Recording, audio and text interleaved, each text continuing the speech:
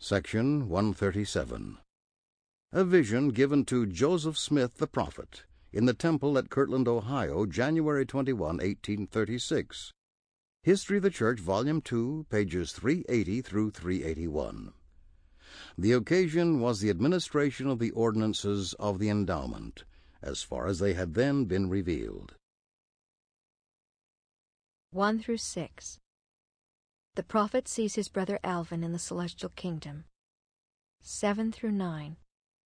The doctrine of salvation for the dead is revealed. 10.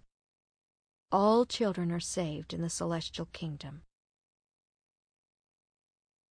The heavens were opened upon us, and I beheld the celestial kingdom of God, and the glory thereof.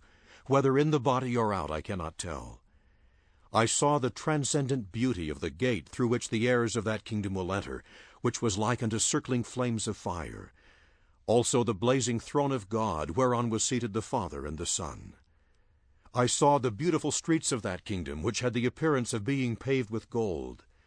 I saw Father Adam and Abraham, and my father and my mother, my brother Alvin that has long since slept, and marveled how it was that he had obtained an inheritance in that kingdom, seeing that he had departed this life before the Lord had set his hand to gather Israel the second time, and had not been baptized for the remission of sins. Thus came the voice of the Lord unto me, saying, All who have died without a knowledge of this gospel, who would have received it if they had been permitted to tarry, shall be heirs of the celestial kingdom of God.